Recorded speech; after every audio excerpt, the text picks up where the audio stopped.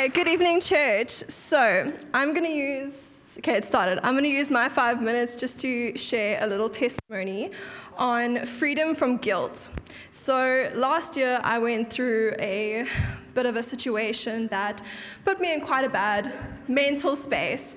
And I started treating people quite poorly, my friends, my family, everyone that would come to me for advice. Is it no way? Sorry. Okay. Everyone that would come to me for advice, I kind of just pushed away. They would talk to me and say, look, Casey, I really feel like this. And my answer would be quite straight, I don't actually care. I feel like this, so I don't really care about your issues right now. Go to someone else. Not the ideal way to do it, including my youth goals. I have apologized, don't worry. So I would speak to them like that, and it took one day for my parents to sit me down and say, cool, my girl, enough's enough. Time to put your big girl pants on, let's get moving, and go and see someone straight. 8 o'clock at night wasn't my happiest moment, was quite angry, but it was definitely what I needed to hear. And I went on this journey with this very lovely lady, and she helped me, she guided me, and we went on this really long healing process of working through all the issues, finding the root issues of why I was feeling the way I was feeling. And all of a sudden, I just felt this huge amount of guilt. I couldn't go to church because I didn't feel that my issue was big or small enough to be forgiven. Quite simple. I couldn't even speak to my girls and give them advice. I sat Jerry down and I was like, look, I don't think this leader thing is something for me because I can't help my girls out because of the guilt I felt.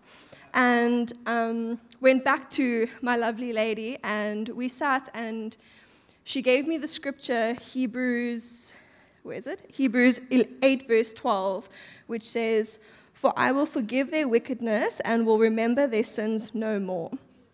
In translation, in God's great mercy, He forgives us and that sin is erased. It's not, okay, cool, let's go from step to step and, we'll see where we'll take it. No, it's forgiven, period. Done. So after some time, I began to realize God's purpose in life is not to condemn us for our sins. It's to free us from them. So when I was given the topic freedom, I went home, I immediately knew what I was going to talk about because this is something that I experienced and it's something that's so genuine that the youth need to know because the sins that you do on a daily basis are still going to happen. You're not going to be perfect. You're not going to not sin. You're going to sin always. But it's so important to know that, okay, cool, God, I did this. Probably shouldn't have done it, but I'm asking for forgiveness.